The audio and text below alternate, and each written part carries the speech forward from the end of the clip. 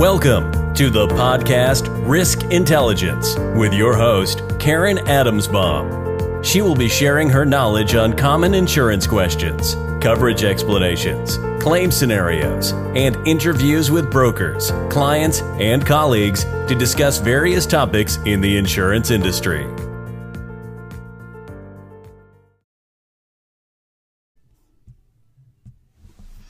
Hi everybody. Today I'm going to talk about workers' compensation insurance specifically for contractors.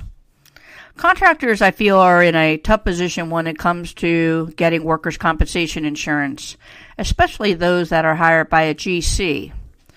There's many contractors out there where they don't get their own jobs. What they do is they work specifically for one or two GCs, and the GC requires them to have workers' comp coverage before even starting the job or even to get paid on the job. The overall cost of workers' compensation insurance for these contractors can get very expensive. And the reason is because the rates in New Jersey are high.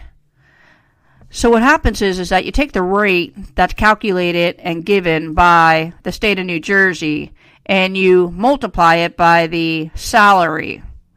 And then once that calculation is done, the overall cost of the workers' comp premium is derived.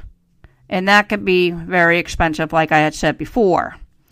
So you have a contractor who has super expensive workers' compensation insurance, and I just feel that it leaves the contractor in a not so favorable position because he needs the insurance to get paid by the GC or even to start the job. But at the same time, what if all the work that he's doing for the GC is not enough to pay for the workers' comp insurance?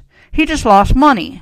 So now this contractor has to go out and find more work just to hopefully cover the cost of that workers' comp policy. To top it off, the workers' comp policy and the premium is probably just one of the many operating expenses that contractor has. In the state of New Jersey, there's many class codes that are specifically driven for the contractors that could help them relieve some of that premium. There's some guidelines that you have to follow and paperwork that you have to fill out, but it's there. So whenever I'm working with a contractor, I'm always looking to utilize that premium relief that's given by the state of New Jersey to help offset that cost. I hope that information was helpful. Thank you.